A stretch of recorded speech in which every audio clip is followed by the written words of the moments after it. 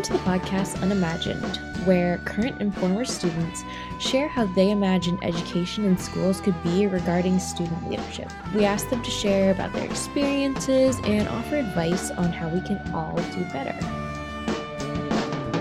When we clear the floor of the obstacles, imagine what they will do.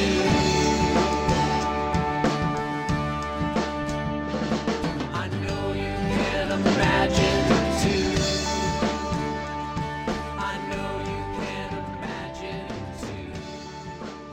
In this episode, I speak with one of my former students, Brianna Miser, who I had in her junior year in AP Chemistry. We spoke in the spring of 2021 at the end of her senior year. Brianna talks about her double exceptional learning challenge. Like me, you probably did not really know what that term meant. She does an excellent job explaining it. I hope you enjoy this interview with Brianna. I know that I truly did. You identify as a person with neurodiversity, and for our listeners, I first would like if you would share what it means in general, and then more specifically what it means for you. There's kind of two-ish pathways. There's a bit of a spectrum, but essentially there's neurotypical and neurodiverse.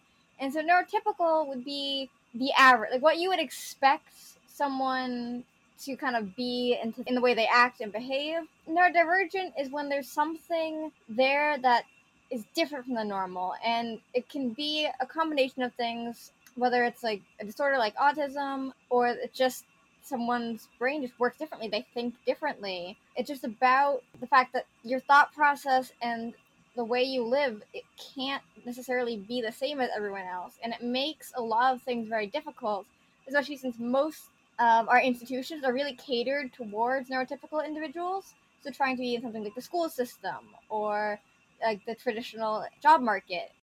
Yeah, I can imagine when we structure different entities, we try and tailor towards the mainstream. And so those of us on either ends of the spectrum struggle because it's not designed to benefit or support the challenges that we may have. We don't focus as much on the challenges that those who are at the higher end of the spectrum or have neurodiverse challenges, which can actually take you from being at the upper end intellectually to the lower end, because the structure is not designed to allow you to flourish. Well, I think that's a good segue into another term that I mentioned. I know you were going to ask about later, but another term that I use to identify myself is double exceptional. And I think that term really does a good job of encapsulating things. And so what double exceptional is neurodivergent, but they're also very intelligent. So there's like this hyper intelligence combined with struggles in other areas. So, like, for example, I would consider myself to be very academic and very academically intelligent, but I struggle a lot in like the social sense. I have trouble connecting with peers, reading on social cues. I have some fine motor issues. So I have just various different issues, and I'm able to do something called masking, which is something that a lot of people who are neurodivergent have had to learn to do from a young age, trying to hide those things and emulate the norm, which is easier to do if you are double exceptional, but it also makes it harder to get the treatment and the help you need if people don't even realize there's an issue. You know, on the surface, when I think of you, Bri, I think of you as super intelligent and academically driven. And I don't think of those other challenges that you mentioned, because I've already made the assumption, well, you're academically stable, you know what you're doing, I don't need to worry that you need my help, when in reality, you need a different type of support and help from me that I may not be focusing on because I'm solely focused on academic success. When I was in elementary school, I actually struggled a lot, and it wasn't until middle school when the focus became more academic and less on developing social skills that I began to kind of flourish academically. And because of that, I was denied opportunities like enrichment and other advanced learning opportunities from a young age because there's no indication that I would benefit from them. I had trouble writing due to some fine motor issues. There's a lot of social emotional stuff going on at that age that I wasn't really well equipped to succeed at because of my differences and because I was very different from my peers. And then so that ended up delaying me academically as well because they were tied together. I can imagine as someone in your situation would struggle because we identify success in elementary school based on your ability to engage with your peers and not so much how you are intellectually. How did that impact your development academically? Yeah, I definitely had a lot of trouble. I didn't think I was smart when I was a kid. Like I said, I struggled to write, and because the writing and drawing were like, very physically painful for me due to some fine motor skill issues, which is why when I got to high school, I was thankfully able to type, and that made a huge difference in my quality of work. And so, like, and I did well in math. My test scores were okay; they weren't stellar, and some of that had to do with being very young for my grade.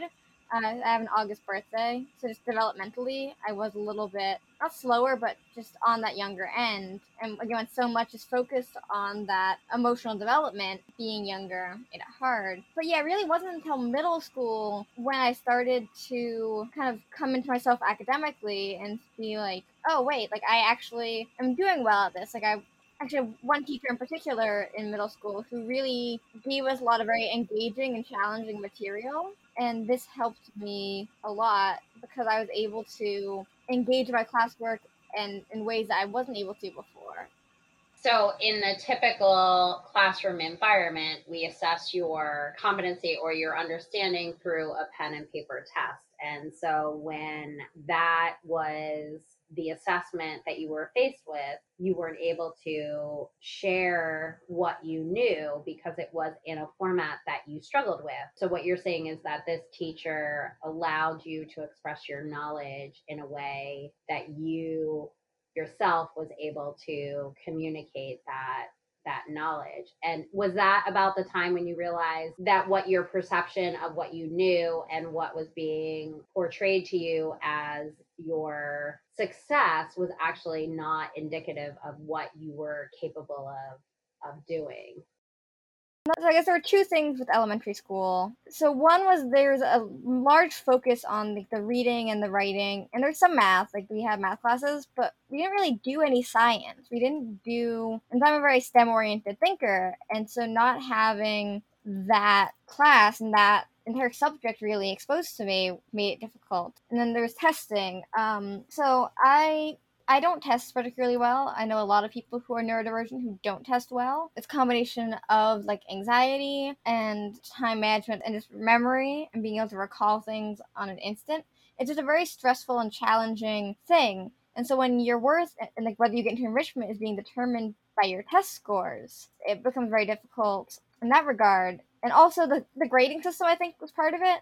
So, like, in elementary school, we were graded, like, you got a check, or a check plus, or a check minus. And, like, what does this mean? And so I didn't have any reference. But then in middle school, I started getting, like, I got a 100 on this test, or I got a 98, or I got an 89. I had a better frame of reference to be able to tell how I'm actually doing. And I felt like that really helped build my confidence, seeing, like, oh, I can actually get good grades and not just check minus because my handwriting is terrible. When did accommodations start being made for your fine motor skill struggles? So in elementary school, my mom was like, she has problems with her fine motor. Like there were issues that we knew about, and we couldn't really afford to go somewhere to get the OT we needed. And we asked the school. They said that it wasn't affecting my schoolwork, so they couldn't do anything about it. It's frustrating because at that age, I could have actually gotten some help and relief.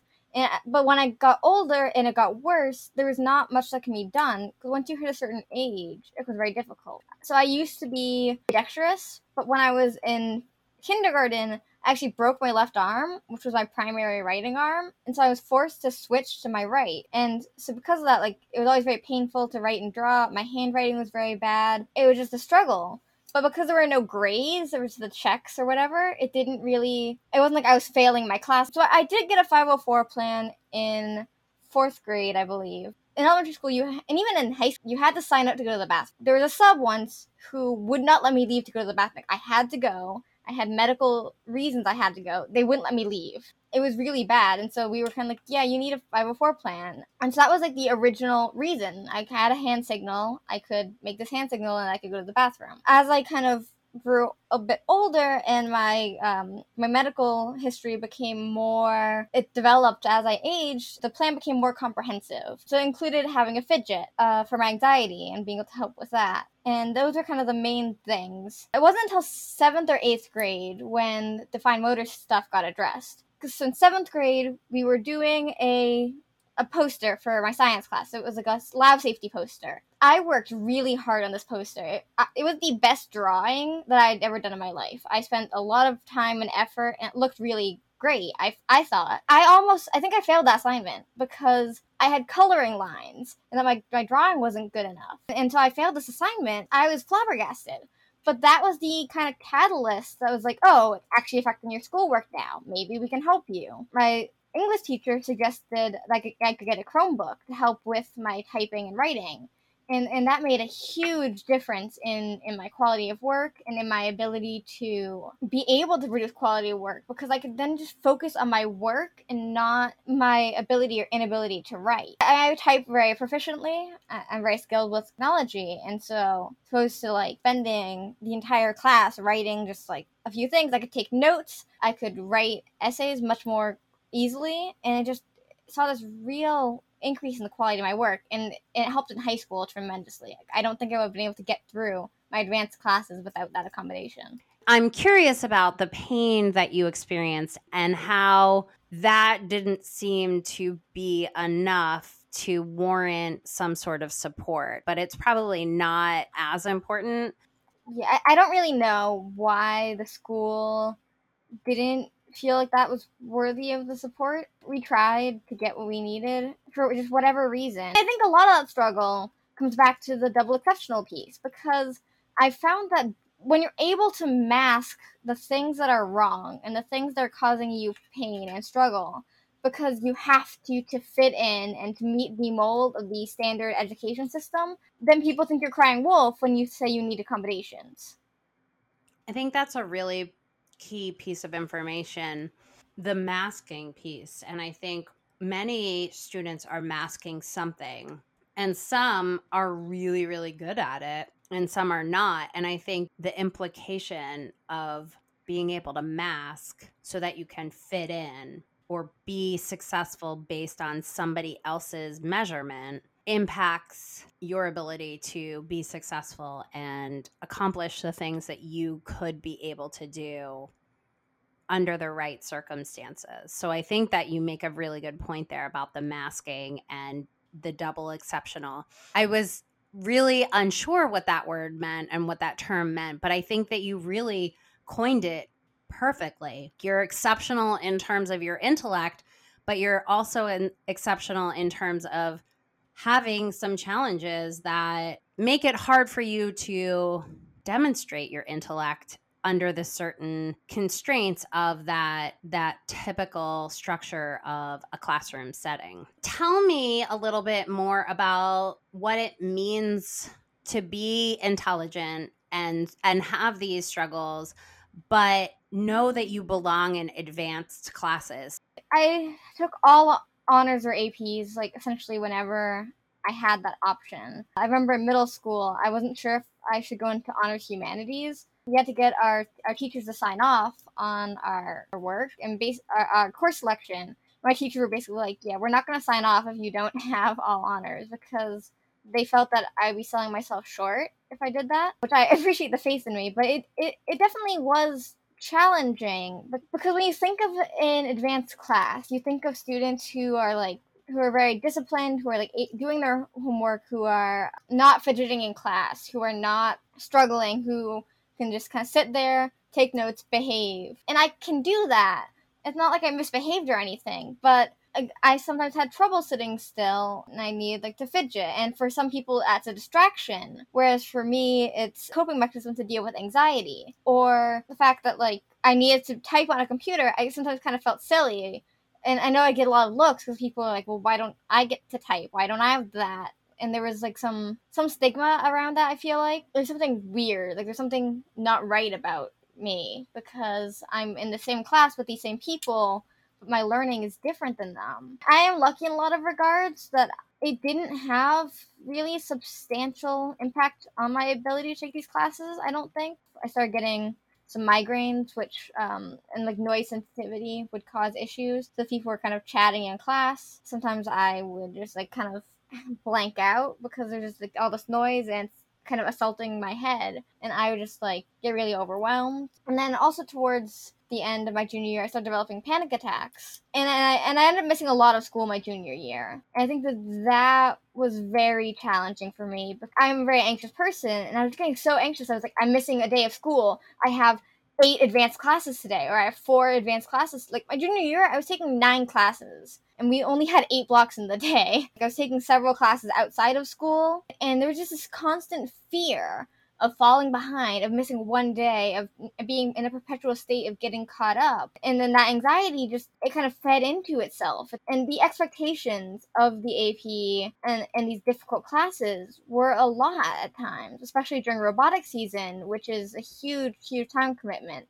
You are capable of taking all of those classes intellectually, but putting them all together with some of the medical issues, it made it debilitating, and you almost might not have been successful, or maybe you weren't successful in some areas because there was so much to do and you couldn't take care of yourself because you had too much fear that if you took time to take care of yourself, it was only going to cause more of a problem because you would be missing so much work. How did you navigate that? So I've been fully remote this year. It's been terrible. I've had a lot of issues. My migraines have gotten worse because of all the screen time. I haven't been able to ask the questions I need or interact with the teachers in the way that I need to succeed. I've missed labs. I feel like in this perpetual state of falling behind even more so. But the one benefit, and something that I would love to see continued, is the option for remote classes. Because essentially, if I was sick, and I could lie in bed and listen to my teachers talk and give the classes and make sure I got all the information I needed, even if I couldn't have been there in person. I can still do the work. I'm still capable of doing the work. And the thought falling behind makes me more sick and more anxious than trying to push through. I would like to see that in the future there being just like an option. Like I said, a lot of my medical stuff really became more of an issue my junior year, which is also when I was taking a lot of AP classes, because that's the first year we're allowed to take AP classes. And then COVID hit in the middle of that, which made it like 10 times worse. So I haven't really figured out how to deal with these medical things during a normal year yet, because I haven't had to in some ways, but I've had a lot of other challenges. Honestly, I think what you're speaking about is making it more accessible for everyone, depending on their needs. I'm thinking back to how having your Chromebook with you in class made you feel like you were different, and people were wondering why you got that available to you, and how in high school and middle school, so much stigma is placed around being the same, right? So you were not the same. And then you had this Chromebook, which only accentuated the fact that you were different. Instead of celebrating it,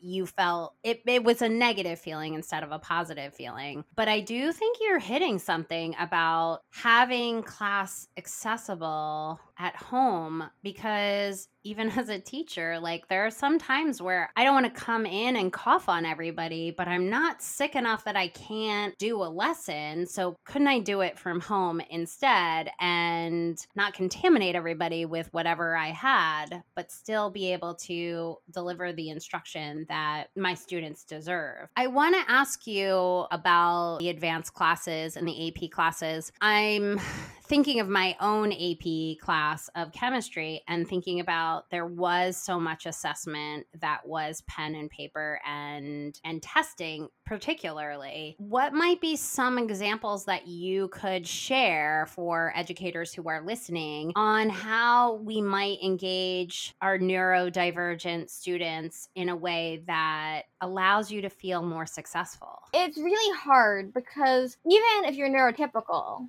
there are people who just don't test well, even if they're neurotypical. There are people who maybe do really well at tests. There are people who maybe don't have good study skills. And maybe there are people who struggle in class, don't learn any material, and then they feel they have to cram the night before just to pass the test. And so there's just a lot of different things going on there. And it's really hard to find any sort of system which sets everyone up for success. Eternal struggle, I feel like, of education, because everyone has different learning styles and different needs. I would personally advocate abolish the education system and just completely rebuild it from the ground up, because I do think in some ways it's that broken. The current education system is a product of an era where you were trying to prepare people for the assembly line life. Get to work on time, sit in rows of desks, doing the same work as everyone else. You're going to be moving back and forth at the tick of a bell. It was dehumanizing, and automation kind of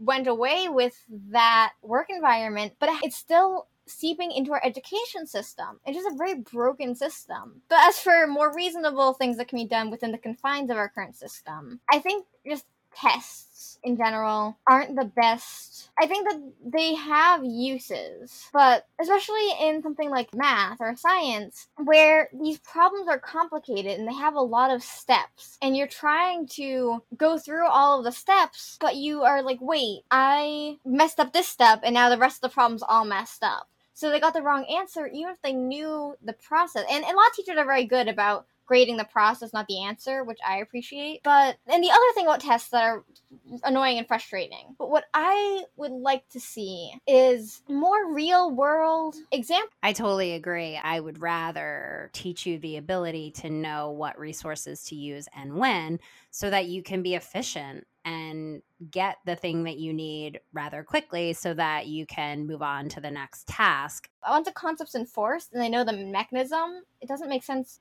harping away at that same thing when there are much quicker and easier ways to do it, and that leave you open for other more important skills you can learn. So I wanted to thank you for taking the VIA character survey. Your qualities did not surprise me. How did you feel when you saw your character qualities? I was a little bit surprised that kindness was above love of learning.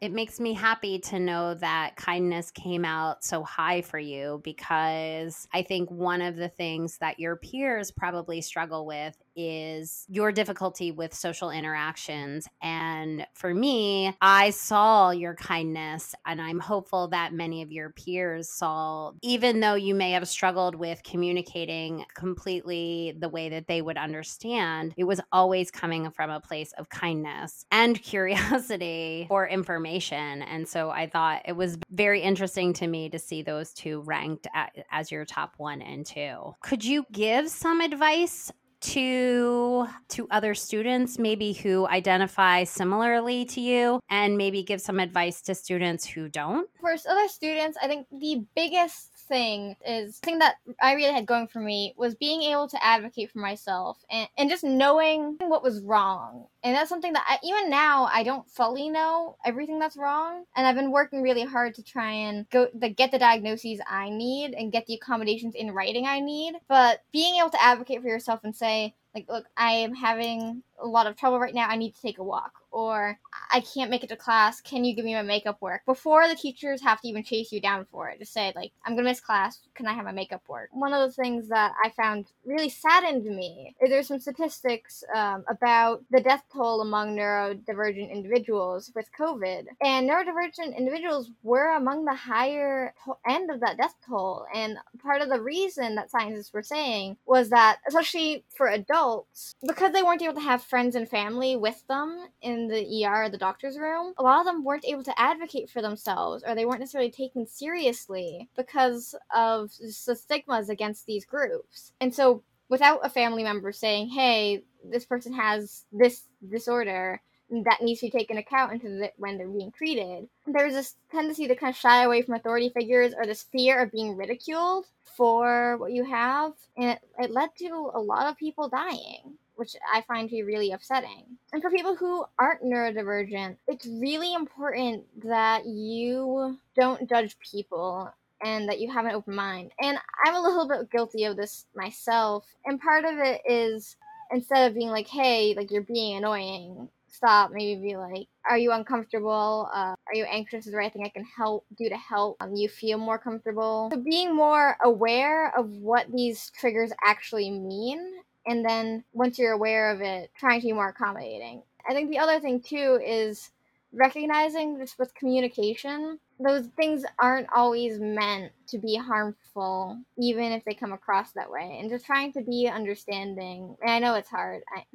Trust me. I think those are really valid suggestions and advice, because I do think not prejudging the reason why you're doing something as being mean, but maybe taking a step back and saying, is there anything that I can do to help you? Seems like you're struggling right now. Is there anything that you need from me? Goes a lot further than, I think the word that you were looking for is having some empathy, that not everybody functions the same way. And especially when you're neurodivergent, there are a lot more things that can cause you anxiety and cause you stress in a classroom that is set up and designed for a neurotypical student. How did you navigate social interactions in that environment?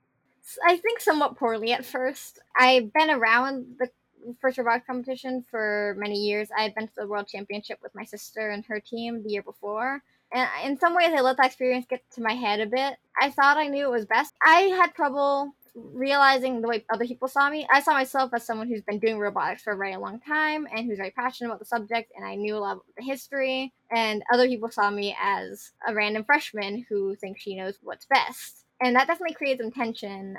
Our competition season was canceled a few days before our first event, so I never actually got to compete with my new team. That was really hard and that still is hard on me. It's something that is never going to leave me. Yeah, and I think you alluded to earlier that COVID in of itself was a challenge for you. Also, it isolated you more than you probably would have liked it to isolate you. Will you be able to do robotics in college where you're going?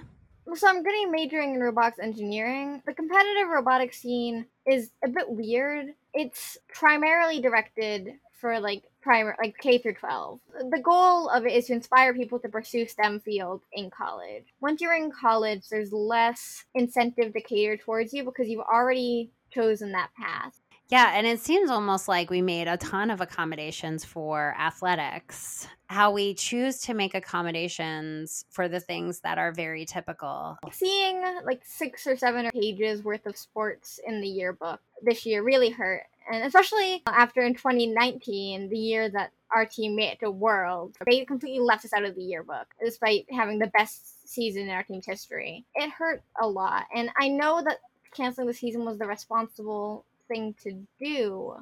And I know that after our season had gotten canceled, I had talked to administration about hosting a scrimmage with some local teams. But obviously the COVID situation didn't really allow that to happen. I really want to thank you for your time this evening. I enjoyed this conversation. I learned a lot, and I hopefully will be able to educate many more out there by just hearing your story, listening to some of the challenges that you face. Thank you. I really appreciate it. What I really liked about my conversation with Brianna was her ideas and thoughts about why schools were designed the way they were, with the bells, sitting in rows, and her push for thinking outside the box. I also really appreciated her ideas and takeaways that she found to be really useful from COVID and the lessons we may or may not have learned from teaching in a remote way. If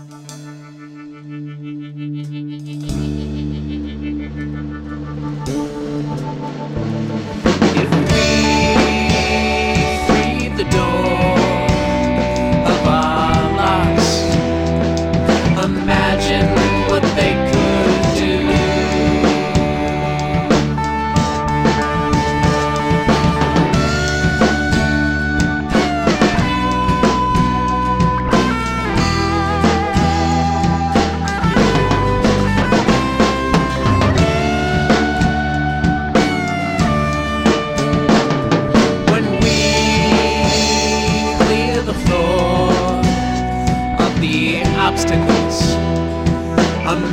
imagine what they will do.